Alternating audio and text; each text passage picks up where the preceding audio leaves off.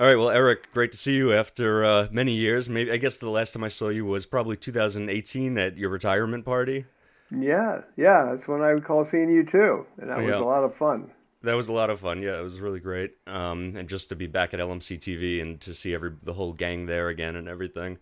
But I guess I should say when I first met you, our lives first crossed paths probably when I was like 12 years old, and I was applying to be in LMC TV's Teen Summer Film Workshop.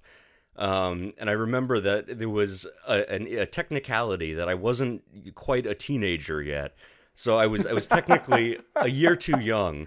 Oh Uh, my God. but you graciously took me in, and that was what began the love affair with LMC TV and everything. Well, I have to say that you and several others are poster children for that whole project, which I think is was like and I'm edified to hear that it's still going on. It's something my legacy, so to speak. And the whole purpose was to meet people like you, and and not, I mean, you were inspired to begin with, but to give you the tools and the environment and to pursue your passions, and not be frustrated by just sitting at home watching TV or but you and many other young people there were so well driven and everything that they would have succeeded even without us. But it was us really a good role to play, and I'm really glad. I did it. I'm glad that we met at that time, and I'm glad that you signed up. And yeah, the teenage film workshop was a little bit of a metaphor. Some people are teenagers when they're 45, and others are when they're 6. Like my granddaughter, for instance, she's a teenager now. Really, a bit of a pain in the. No, never mind.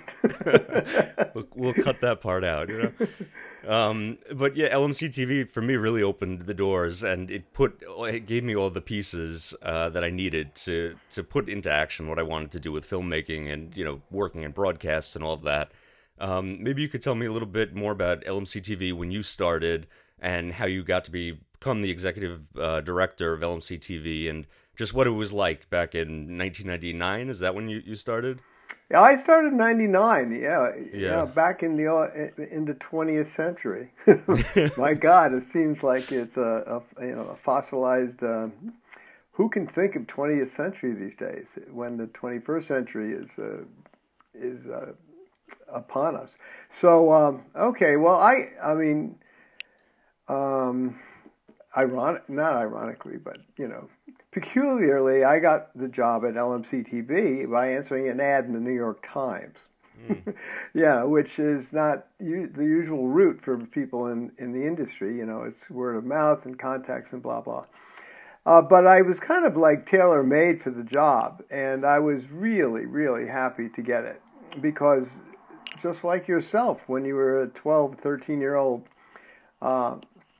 ingenue filmmaker, I too was I was betwixt and between a little bit. I'll go back into what I was doing, and I was really, really looking for something that could tap into my deep desire to connect to people and to help them explore their creativity while I was exploring mine. And that's what the LMC TV, well, let me tell for your listeners, this is a public access TV station. It's a Right. community TV station. It exists in a very small, you'd call it a market, 2 towns, Larchmont and Mamaroneck. Now they're blessed towns because one of them is very wealthy. And the other one is more or less, mimics the demographics in New York City. So I was looking for something that what this public access TV station does, and a lot of people kind of like poo-poo it, from the 70s films, mocking it a little bit, but it's a great community institution because it allows the community to speak to itself, and our slogan was your community connection, which actually happens to be a New York One slogan. And it basically is the truth. It's what it does. It connects the community to itself and to the outside world. So it gave me a playing field. And one thing I've discovered in my life, and which, it takes a while to discover about yourself, is that and I'm pretty sure you're like it too a little bit. I'm best when I am, either independent, as an independent producer, independent writer, or if I'm in an organization, then I'm at least in an executive position. But I don't do great when I'm, a wheel and a cog in a wheel. So, so this was corroborated when I became the executive director of LMC TV, and it gave me a kind of I wouldn't say carte blanche or a tabula rasa, because I came into an existing successful station. But it gave me a playing field in which I took a lot of cliches, took the ball and ran with it. And so, the thing I enjoyed the most was creating these I guess you'd call it magnets of creativity for the community, and one was a teen filmmaking workshop. Why? Because, I'm into film. I like making films. I had a screenplay that was optioned. Too bad it wasn't made. It still could be made. And I'm big into film. I went to film school. And also I started this thing called the after-school programs in the K to 6, and for a little while in the high school and in the middle school, and that basically allowed kids to play, but not play in a creative way. This was at LMC TV also, right? And work for LMC TV. So in any case, it's a long answer. I mean, that's a long answer, but I'll just stop now for the time being, and we could continue. But there were many things many roads that led me to that job. The K through 8 program, that was through LMC though. That was the after school program. Yeah, the after school program. Yeah. Oh yeah, I remember. I worked that one with Eileen Mason for a while at Mamaroneck Avenue. So yeah, I know that well. And that's also what's fascinating about this community television, that you don't have to be as Eileen Mason's a woman in her 70s, and as people, as you know, and you were, just a 12, 13, 14-year-old person, and these collaborations are formed, and great, wisdom is exchanged. Frankly, and I don't think, and really, it's hard to think of a place where that kind of collaboration would be promoted and be successful, and that's what's great about that community TV and that company, LMC TV. Definitely, from the people that worked there to the volunteers. I mean, I crossed paths with so many people that I wouldn't have otherwise, and the shared interest was always community, broadcasting, film, something of that nature, and it became a way to connect with all of these people that otherwise I probably wouldn't have thought to associate with.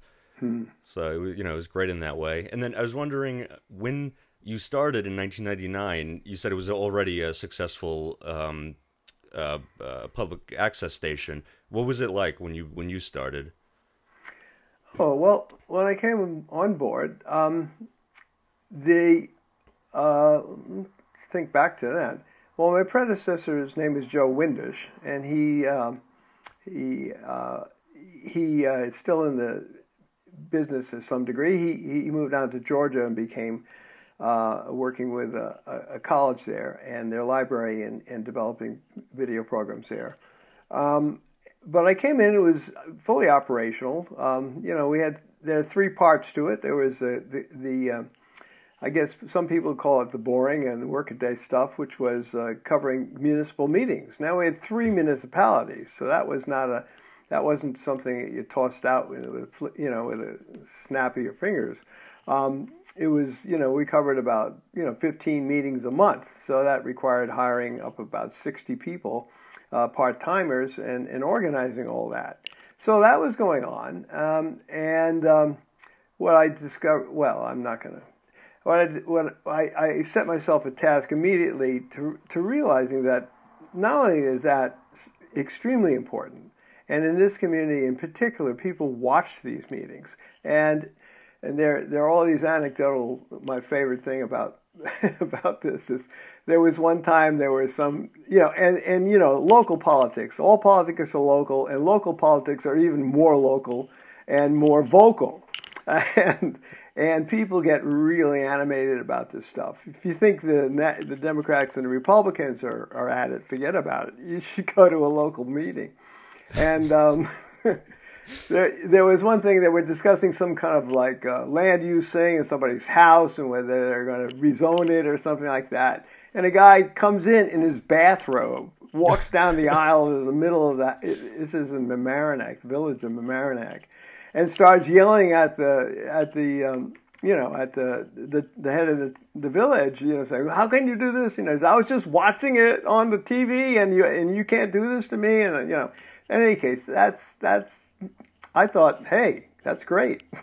That's what democracy's all about. That's what communication's all about, and I'm glad that people got motivated. So, but I said, my first goal was to, how shall I say, completely professionalize the municipal meeting organization, and I did that. I upgraded the equipment. I trained the people.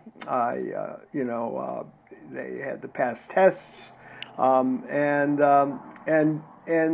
not that the meetings weren't being done pretty well before, but people could really count on them, and the community took note. But then beyond that, once that kind of bread and butter issue was done, then I kind of looked around and my juices are artistic creativity. I mean, that's what really makes me happy to participate in and to promote. So then I began thinking of other ways to attract people in the community who want to be express themselves and what can we do to help them do that? And that the teen filmmaking workshops, the after-school workshops, and trying to think of the other things. Oh, we also do training programs, a bunch of programs. I began to roll out as we gained the expertise, and also as our budget expanded for a little bit. Mm-hmm. Oh, and I did a bunch of other things too, but I'll stop for that. So that was it. It made me very happy. Yeah, I remember the meetings also. That was one of the first jobs I had. I think when I was like 14, I would work those in the evenings. And like you were saying about the guy with the bathrobe, I remember there was one older gentleman, and he would always get up at the very end of the meeting. You'd think it was going to close, and he was the last one to speak, and he would get up there and talk for like 45 minutes. And, you're pulling your hair out. It's 11 o'clock at night, and, you want to go home. And then all of a sudden you see him stand up. You say, oh, no, we're going to be here for another hour. So, maybe not the most exciting part of LMC TV, but also, I do have fond memories of those meetings as well, for what it's worth. Well, but you did mention one of your first jobs, and that was one thing I was very proud of. It was very, very, whenever I hired somebody, and I was the executive, but other people said, hey, so and so applied. I didn't go out and whatever. Whenever somebody was hired, I was very happy, because I was very happy to give people their first job and to also make it a meaningful job, and to kind of train them in life about the discipline of work ethic, and so that, and also put money in their pocket. Mm-hmm. That was very, for young people to actually get paid and we paid pretty well. I think we I won't swear to this, but I think the $15 an hour minimum wage that they're talking about, I think we paid it back then, maybe, and because it was an important job, and the people we hired were important, and it made them feel important, and because they are important. And what you said about it being a meaningful job, in that way, as my first job, I felt great that at least I was working in my field, sort of, and I had a job that was of interest to me, and I was getting technical knowledge and growing my skills and all of that. So it wasn't just, a pointless thing to make a few bucks or something. I did see it as something that enriched my overall, interests. Well, great. Yeah. Before LMC TV, what were you doing in film, video, broadcasting? What were you working on that got you interested in applying to a position like LMC TV? Well, I had I guess, a varied career. I mean, I will say that I don't know about other people, but for me, I really, well, I knew that I was going to be an artist of one sort or another. And I found the TV industry hard. It was a hard industry. I mean, it still is today, I think, unless, it is. And people, I didn't really get the knack of how to succeed in it completely, although I wasn't unsuccessful. But I'm saying is that, you'd get hired on a show and you say, oh, it's great, I love this stuff, and then all of a sudden, well, there's a budget thing, the sponsors, they fold up the whole company, like that. But several jobs I had before this was, I worked for Charlie Rose as a producer. That was a short-lived gig. He was going through a bunch of people, and I took another job after that, but that was fun. And I did that because I was a producer for WNET, Channel 13, on their public affairs show. They had two shows, one called Metroline, where I was a producer, and that was kind of a line producer thing. I did a special about community organizing, and guess what? The whole thing is coming back right now, and community policing up in the Northwest Bronx.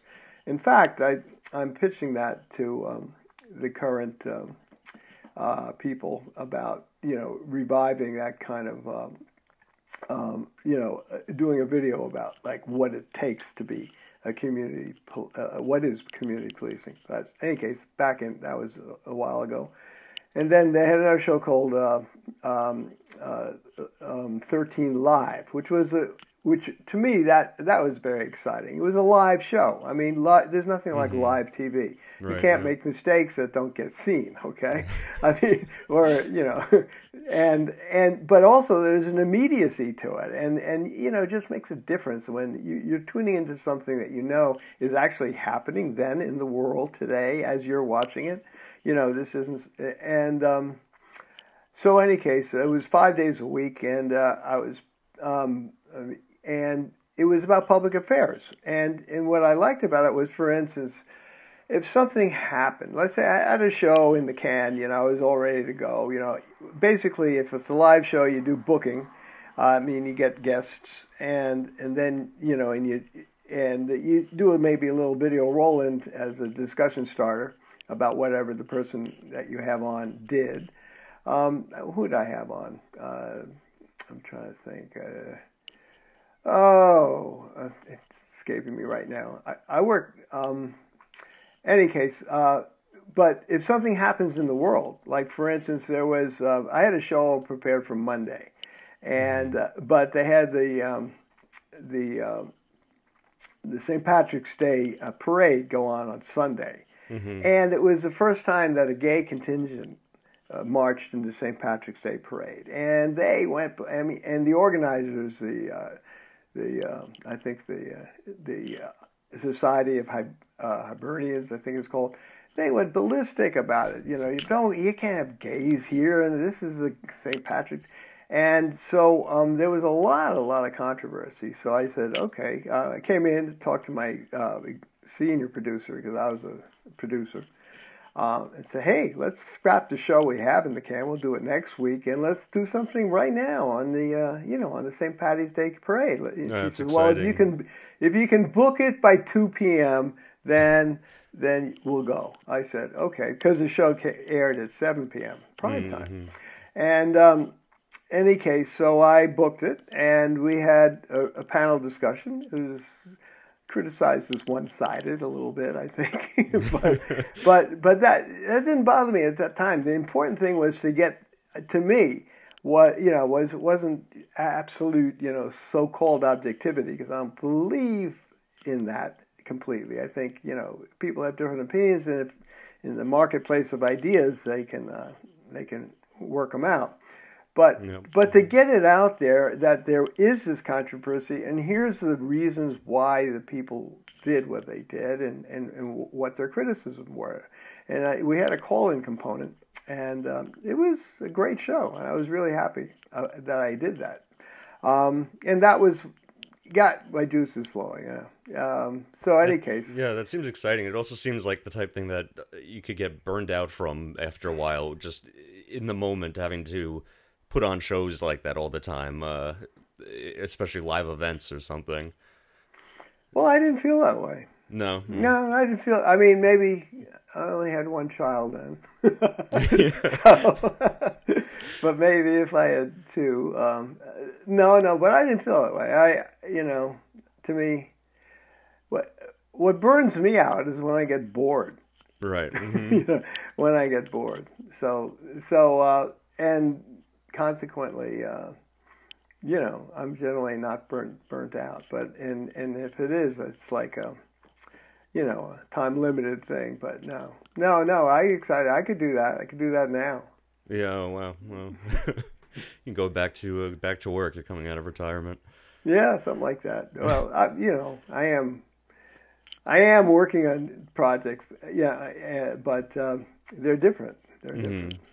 Yep. I wanted to ask you about the film you made, The Lost Artist. Oh yeah. This is one of my favorites of yours that I've seen. And from the other works I've seen, it's a little atypical in that it's not exactly a documentary. It's not politically motivated necessarily. Can you just briefly describe the film for anybody listening? Okay. It's called The Lost Artist, an urban fairy tale. Mm-hmm. And it brought together a lot of my influences and things that I care about and more. And it started out as a kind of a simple documentary idea about subway musicians, New York City subway musicians in particular. I've always been fascinated by them. I think a lot of them are really great musicians, and I'm fascinated by the venue. A lot of times the acoustics in some of these places are fantastic, like in Grand Central Station, and I'm trying to think of another place, but Grand Central is a good one, and the creativity of these musicians, and that they, some of them are buskers, yeah, I guess they all are. That's the definition of it. They're doing it for money. But I just find them, that's the word, they speak to me of Orpheus, of the legend of Orpheus, of the underground, of Hades, of entering a world that's defined by being somewhat hidden but extremely important, because it's the infrastructure upon which New York City gets around. Now, if you want to conflate those two and say that New York City gets around because of hell, yeah, right. Yeah, as an Orpheus, that was not my complete conception. It was kind of you're delving down deep into something that is not completely known and is very profound. Mm-hmm. And so, as it turned out, the more I watched that film that I made, it's about me also, because one of the through lines is about let me back up. So I said, okay, I want to do it. So I started interviewing a bunch of subway musicians and taping them and getting stuff.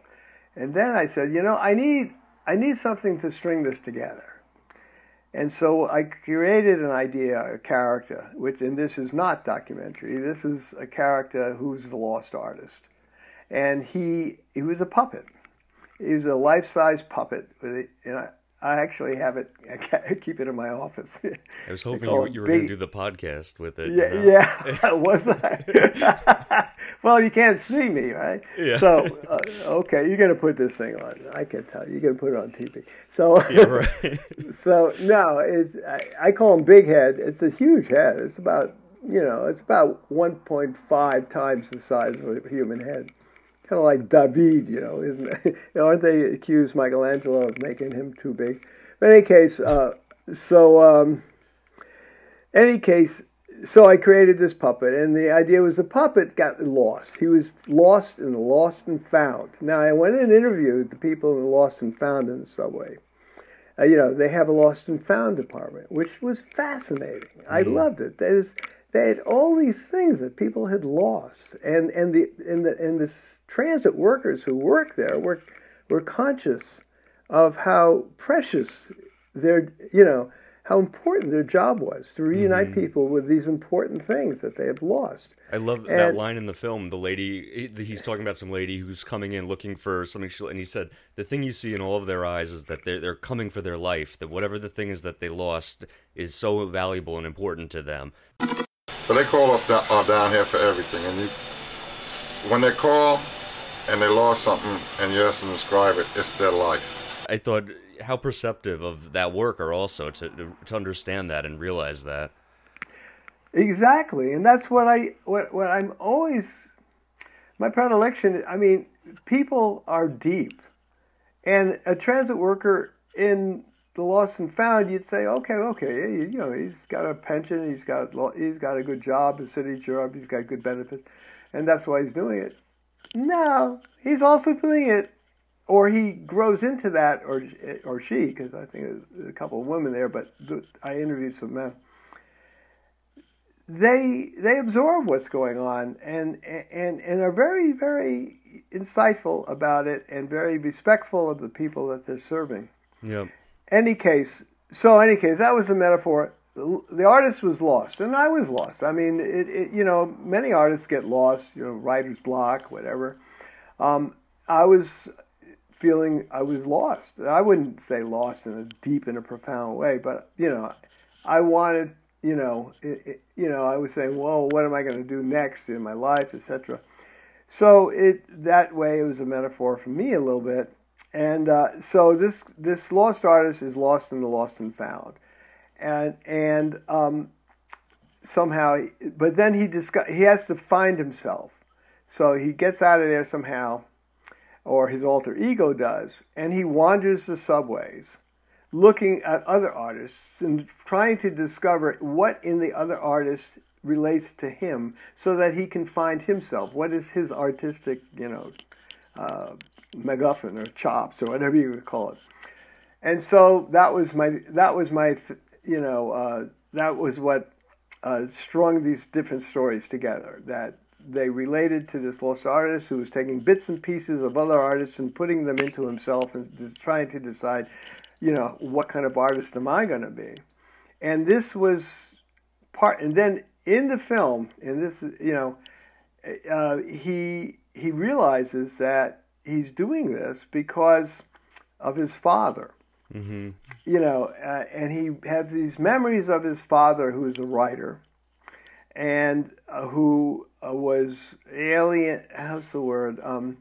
Distant, mm-hmm. because he was so entrenched and entranced with his work, his creativity, his writing, and I have this scene where the lost artist remembers or watches his father, who looks just like the lost artist, because it's actually a scene, and his head is down on a typewriter, mm-hmm. Because he's thinking, and he's how intense that can be, and he stands and he lifts his head back up, and there is marks on his brow where the typewriter keys have impressed themselves into his forehead.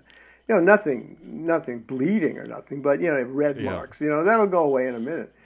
And this was a vivid image for this lost artist. And so then he visits his father's grave, and then he is re-inspired to go out and try and find himself. And in the end, and it's very hokey, I think, the end. In the end, he goes to the Lost and Found and finds himself. There he is in the shelf, of the Lost and Found. And then his ego and his alter ego, or whatever, unite in this dance, and then he goes off happily into the sunset, into the sunrise, which is I love that shot. He goes up an escalator at 59th Street from the deep cavern of the subway right into the sunlight and disappears. Yeah. So yes, now I'm telling it. I love it. I mean, I like it too. Thank you for tagging that. Yeah. And okay. Is this based on your own life? Is that your father who's represented in the film? Yes. Was he also an artist? Yeah, my father was a writer. Okay. And I'm finding more and more, the themes of my stories relate to a father's search, I would call it. My life was, what should I say? My father was a radio writer and television, and he had a Broadway play produced, a collaborative effort with another radio writer named Julian Funt. And these were the golden age of radio that Woody Allen had celebrated in his movie. Actually, the golden age of radio is coming back, but they call it a podcast. Yeah, but, right. Mm-hmm. Yeah, and so he, it's, how shall I put it? He too was distant. I mean, he died at a very young age, when I was 17 and he was 45. And he had Lou Gehrig's disease, and he was ill for about 7 years. So from the age of 10 to 17, basically I was relating to a very ill father. And I didn't know he was going to die. I don't think he did either. I'm pretty sure he didn't. But then, as I grew older and grow older, I feel the loss more. Mm-hmm. That's all. And so I feel that I'm kind of wondering who he is, what he is, why, and what am I in relationship to that, So who am I in relationship to that? And I like it. I like doing that. It sounds like, it could be very sad, and in some ways it is a little, but I'm not feeling sorry for myself or anything like that. I'm enjoying the search, mm-hmm. And so in many of the works that I do, it sounds like I'm that prolific, but no. That is one of the themes that I explore, either as the main theme or as something else, mm-hmm. Or as a sub thing. Yeah, that's great that you have those pieces of art from your father also. Yeah. And, one of the great things about art is really that legacy, that you can leave something of yourself and inspire people beyond your life. And often those pieces of art, say more than you could say in words, even if you were living or something. In a way, it's a closer look at the person in some cases. Hmm. Well, interestingly, I have more than pieces. It's the word. I took upon myself one project. I got an MFA in creative writing at City College recently. It took a while, but I did it. Actually, I started it when I was at the TV station, the community one, LMC TV. One of the projects was to research. The title of it was "My Father, My Muse." And so, in researching all that, I went back. I happened to have, about 5 banker boxes of scripts that he wrote that my mother kept, and some of them were,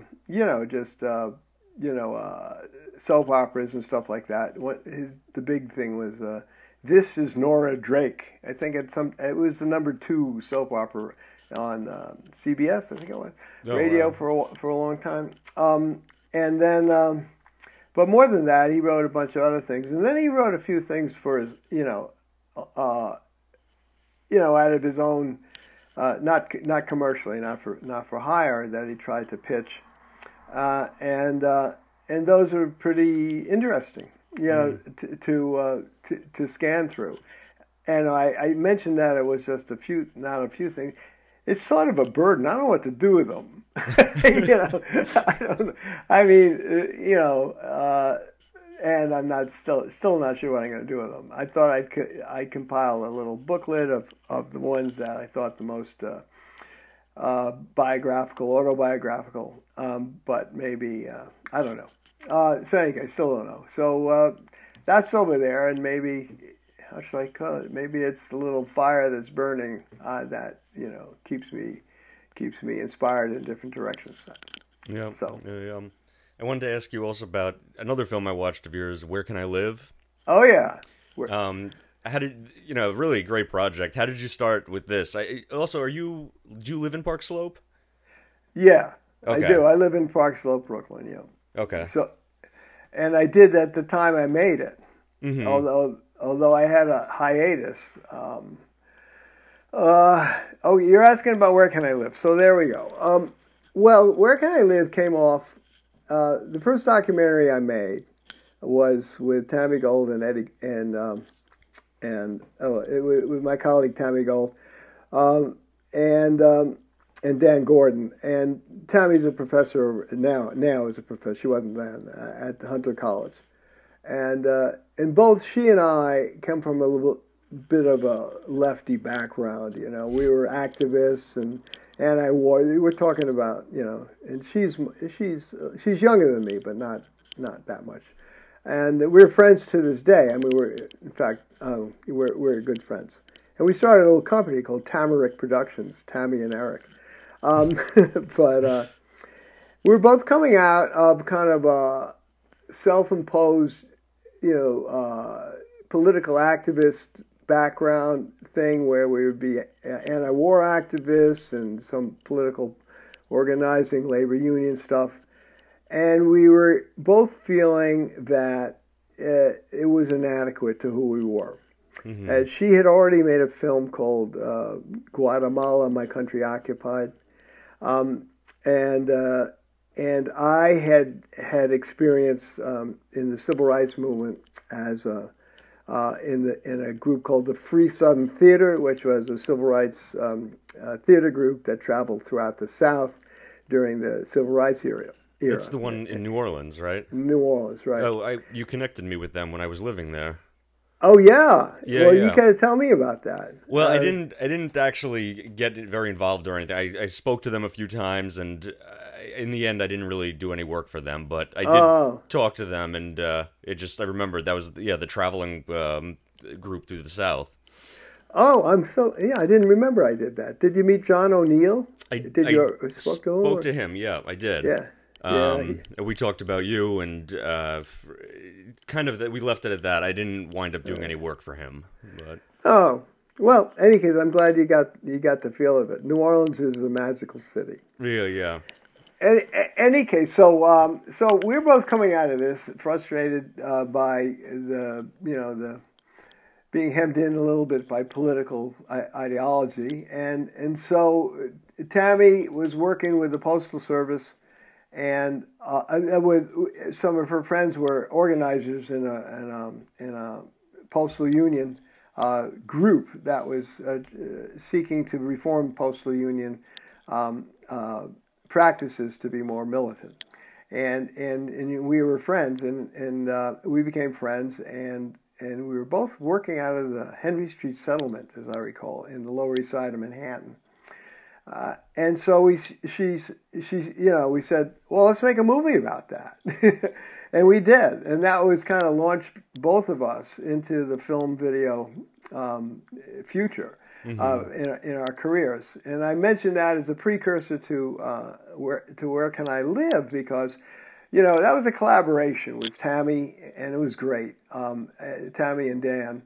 And this is Signed, Sealed, and Delivered you're talking that's about. Signed, Sealed, and Delivered. Okay. Yeah, so I wanted to do something on my own. So, I said, I was I've always been interested in housing, and I was living it. I was renting a place with my wife, and in Brooklyn and Park Slope, and watching. And you're talking gentrification back then. It's still going on. Now it's like, it's on steroids. Mm-hmm. But back then it was pretty virulent too. So I wanted to do a film about where can people live? How do they live? How can they secure security for themselves in terms of housing and otherwise? So I basically, and I wanted to do this more or less by myself. So I did. I got a grant from where is it? National. Was that the? I'm not sure I did from the National Endowment. Yeah, I got it from the New York State Council on the Arts. It was a grant that was part of it.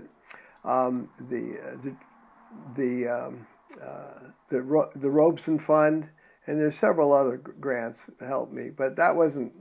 I mean, that was helpful, but it was really a work of love, and it was quite successful. In terms of, I think it won Global Village Prize, audience, best audience, the most popular one, and then it was broadcast on WNET, Independent Focus, and it was distributed throughout the country. It got quite a good distribution through Cinema Guild, and and again, there my purpose was to, my thesis was, how do people secure their housing? How do they secure that for themselves? What can they do? What do they do?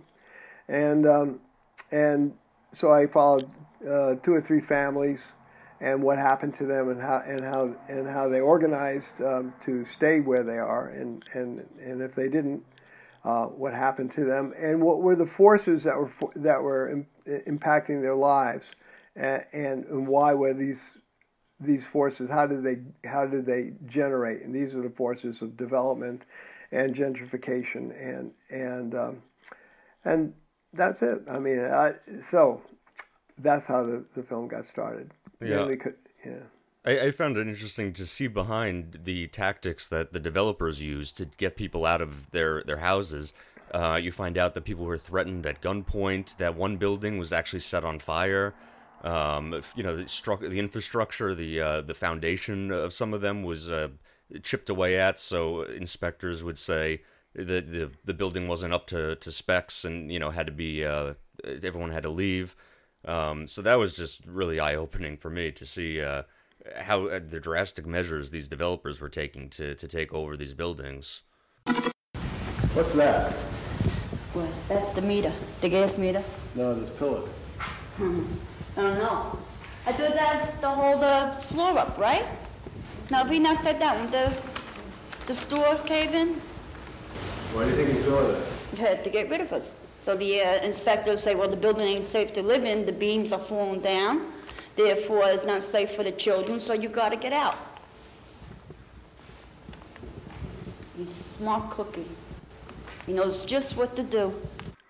Well, unfortunately, it's still going on. I mean, the film was recently aired at the Fifth Avenue Committee in Brooklyn, where they had an initiative against gentrification and other film projects they aired too, and it was well received.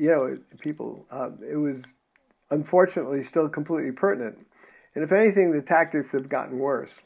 That was exactly true. I opened with a scene of a woman having gotten what's called a dispossess, mm-hmm. and she's a Hispanic woman, and she was completely beside herself.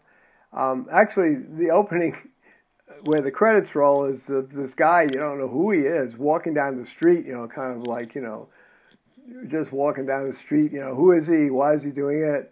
And then you see him approach, knock on the door, give this woman this piece of paper, and then the woman goes ballistic. I don't know what's going on. Why did I give this to me? It's a dispossessed. I have to get out of my house. Why? What's going on?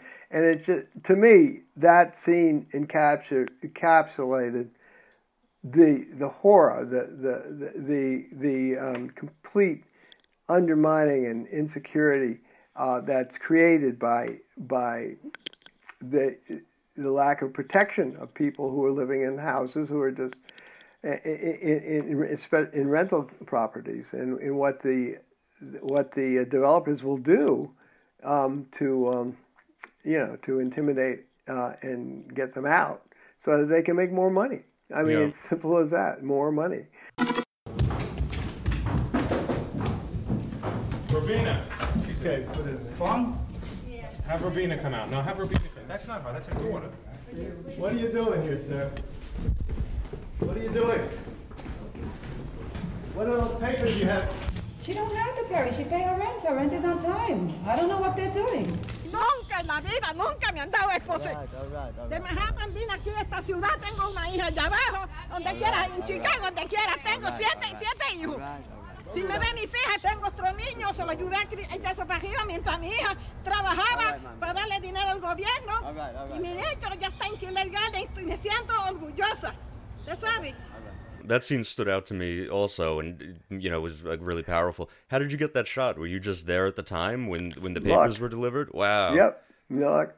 That's amazing. Then he's walking away, and I think it's you talking on the mic, saying, what are those papers? What are those papers? And following him. But you have a really great shot. Well, I reversed the order of action. Yeah, what's the word? I got to him walking down the street after he had done after he had served the woman, and then but I put that first in the film, and then it created this expectation of what's this guy doing, and then you see what he does and the effect that he has, and hopefully you're drawn in. Yeah. I think a very powerful opening, definitely. What do you think ultimately has resulted from groups like the 13th Street Block Group and these kind of advocates? Like you said, gentrification is still going on at an exponential rate in Brooklyn and everything. Do you think these groups have had success for the people, or is it just this unstoppable problem that's still happening?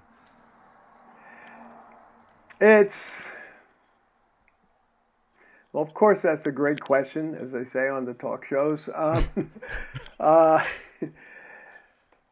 don't think it's unstoppable. I think the groups have had a tremendous success in maintaining and propping up, and in some cases strengthening the rent stabilization laws and the rights of renters. In fact, and I know that, I'm pretty sure that developers and property owners, and we're talking about the big ones here, are a little bit hamstrung by the existing properties, rental properties in New York City. I think the biggest problem is large capital, big capital. Humongous, enterprises that come in, like the yards over in Manhattan, in great swaths of land are just grabbed up, and these enormous erections occur, and they were the properties are rented out to people who wants a pied-à-terre from Dubai or something like that in New York, and it's complete. I remember, just to hark back, and I think this is one of the things that hopefully a mayor, can direct. When I was young and I was going to college and stuff, it was nothing to rent an inexpensive flat in the Lower East Side, even in Greenwich Village. Brooklyn was like the way out there and inexpensive. And as an artist, that's the incubator. That's what draws artists to an area, to be able to live, be among other artists, be in a neighborhood, and not have it, not having it cost you every penny that you own. I mention that because I think that's one of the huge challenges facing New York City, and it's not being met well. So I do think that the existing housing there's been a holding pattern a little bit that rent groups that I've featured in my film have been able to create and continue the defensive posture, but it's defensive. And I think until we become offensive and create decent low-income housing, that is good. I'm not talking about like warehouses, or anything, but places that you'd like to live, and that are differentiated visually, that are artistic themselves. Then I think, eventually, until the power of capital is curtailed, then and forced to serve, the population as a whole better, then the war will continue, and probably the rights of the renters will be eroded.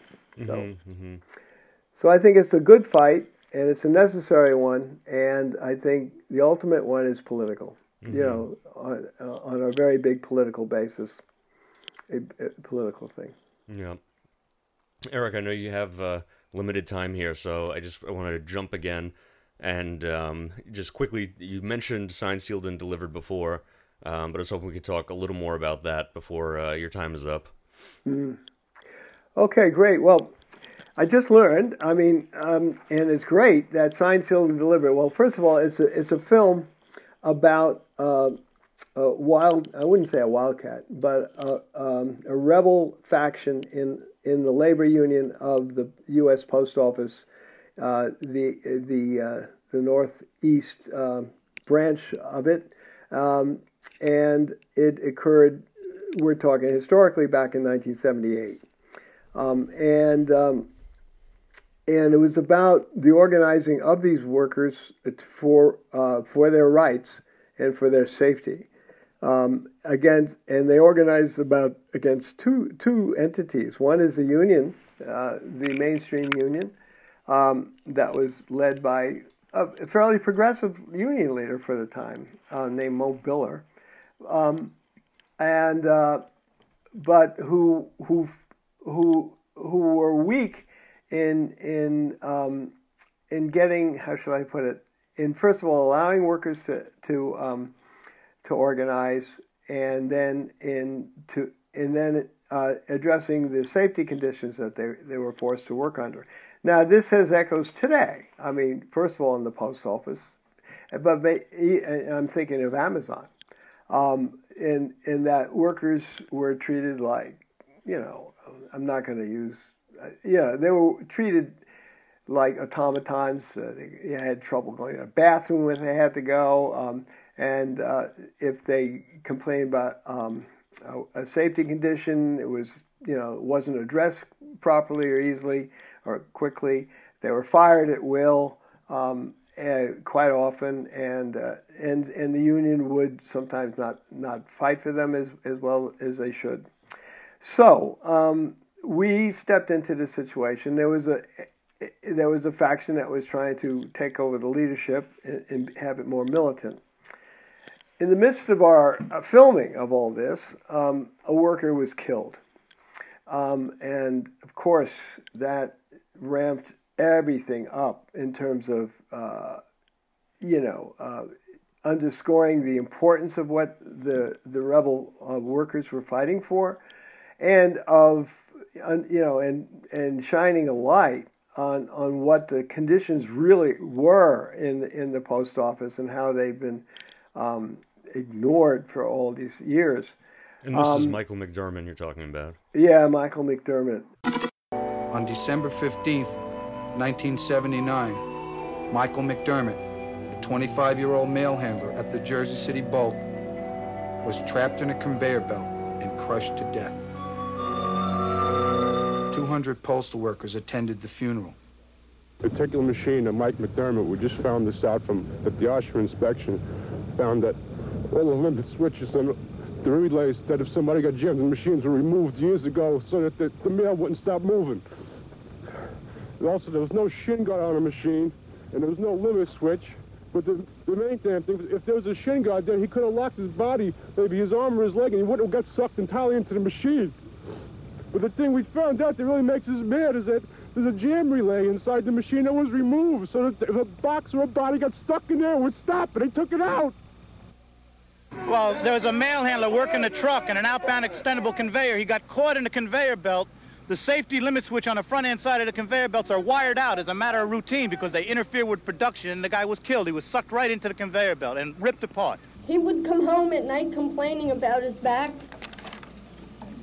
and how his gloves and his pants were caught and torn because of the conveyors being stripped of its safety devices. Who is to blame for my husband's death? Are the postal supervisors to blame? Maybe they didn't care and wanted the mail sacks out. Is it not their duty to check these conveyor belts periodically themselves? Is this what a life is worth at the Postal Service, a sack of mail? That became extremely poignant, and of course, one of the main focuses of the film. And so, let's say, it was what makes, I think, it very interesting is that it was just, as many documentaries are that do this and have the luxury to do it, or the tenacity, or both. And we didn't have luxury. We did this on our own, basically, and whatever, back and we got later was ex post facto. But was when it took place over time. In other words, we started at the beginning, what the people were talking about, and how they started organizing. Then Michael McDermott was killed, and then we basically followed the storyline as it related to that, and this was true of Where Can I Live Too, is that we captured the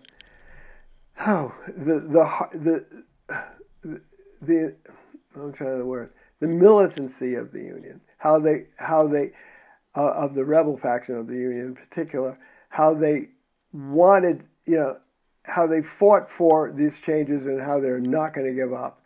And it came from a clear working class perspective. These people that, needed these jobs and were putting their jobs and their lives obviously online.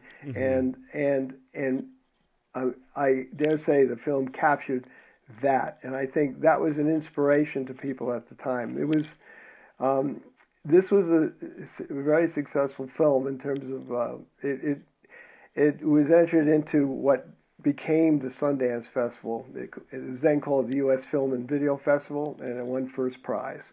Oh wow! And as well as the American Film Festival, which won first prize as a video documentary. And you said that now it's in the Workers Unite Film Festival again? Yeah, there's a Workers United. What is it called? Workers Unite Film Festival. So you can go to Workers Unite Film Festival, all one word, .org, and click on Watch 2021, and you can watch it now. It's going to be aired on May 7th for about a week. It's free. You can look at it. You can watch it. You can vote on it. You can comment on it. And it's had, I wouldn't say surprisingly, it's come around again as being very pertinent. And it shows the history of workers fighting for their rights and how relevant it is today. Yeah. And, I must say, yeah. Well, the last podcast I did was with a filmmaker who made a film called The Great Postal Heist. That came out. They're playing it. Yeah, so that won Best Documentary at Workers Unite Film Festival last year, I guess. So, and also through that same guy, I edited a short piece on the 50-year anniversary of the Great Postal Strike of 1970. So these names like Mo Biller and all these people have become like household names here. Well, that's great.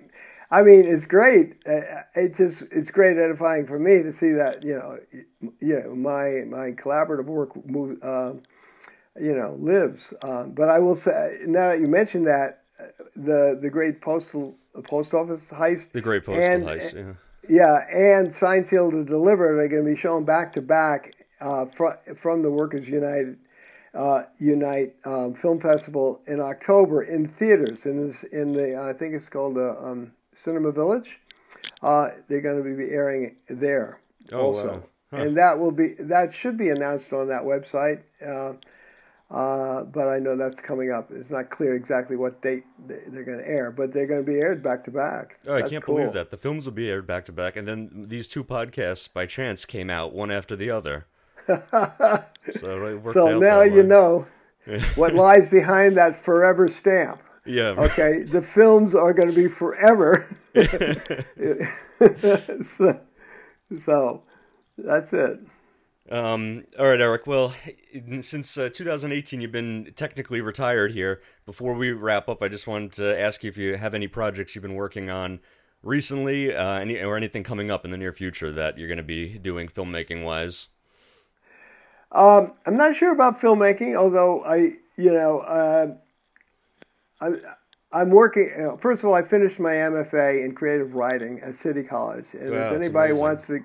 What? That's amazing. That's great. Well, thank you. But anybody listening wants a great education and a great experience, and at affordable price. Go to City College and join their MFA program. And also I might add, what's the word? Well, the word's tossed around too much. One of the most diverse and fascinating places to be educated, because if you're, I read a lot of literature courses. I took them, a lot of novels, Zadie Smith and all that. And everybody in the class, we had people from, Saudi Arabia, from Nigeria, from Ghana, from Europe, from France, from Canada, the United States, all, everybody, Muslims, Jews, and they're all sitting there, and it just feels so easy to discuss things and get these perspectives that, I don't know where else you're going to get that. I don't care. TV. However, what? I said at LMC TV.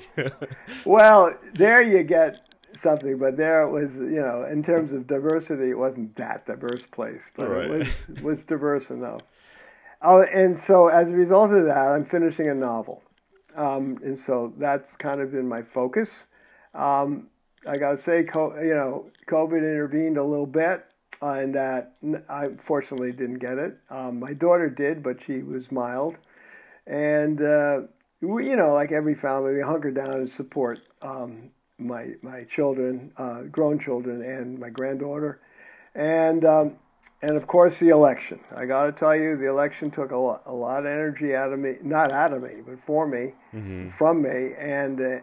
I was on the phone bank every day, phoning at MJ Hager in Texas did not make it, but Warnock and Ossoff in Georgia, I was phone banking for them every day, and that was great. And you said you got personal calls thanking you afterwards, right? Yes, I got to say, it was that in particular, the Stacey Abrams campaign. It didn't matter, frankly. You just called whoever was doing a phone bank and that you could tap into and do. It didn't matter who it was, really, but I found the Stacey Abrams Fair Fight and those two campaigns itself from their campaign headquarters were just great. You went on Slack, you chatted up people. I found it was fascinating. I talked to all these voters in Georgia. You get everybody. You got a lot of Republicans. You don't want to waste your time talking to a Republican. Sorry for the Republicans listening to this. I wouldn't consider it a waste of time, frankly. I enjoy talking to Republicans who are talkable, and I did. But I'll tell you that in a minute. But yeah, when I was done campaigning, and we won, which I didn't think we would. I was hoping, and I was And I don't pray, but I prayed that we would. And when I did, I was walking. I had lunch with my cousin, and I was out there on the, by the East River or some place, and because outdoors because of COVID, and I got a phone call. It's the campaign manager for the Ossoff campaign. No, it was a Warnock campaign, just thanking me personally for it. And, it had details of, because I had done it a lot. And they were calling up people who had done it quite a bit. And I also got one from the Ossoff campaign, too. And so I thought, that's a class act. Yeah. That's a class act. It's nice to be recognized. I'm sure you put in a ton of hard work campaigning and everything, so it's nice to be thanked for all of that. Yes, but it's nicer to win. Right, there you go. Yeah. It's also, because it was, to me, it was so important. And I plan to do it again. I think this country, we're at a huge inflection point. I think it can go both ways, good or bad. And I think, I really don't think the good is in the bag, so to speak, at all. And if it does go, whatever, I won't go past it. I think organizing on a national political level and on a local level in particular, because state houses, keeping elections fair are extremely important.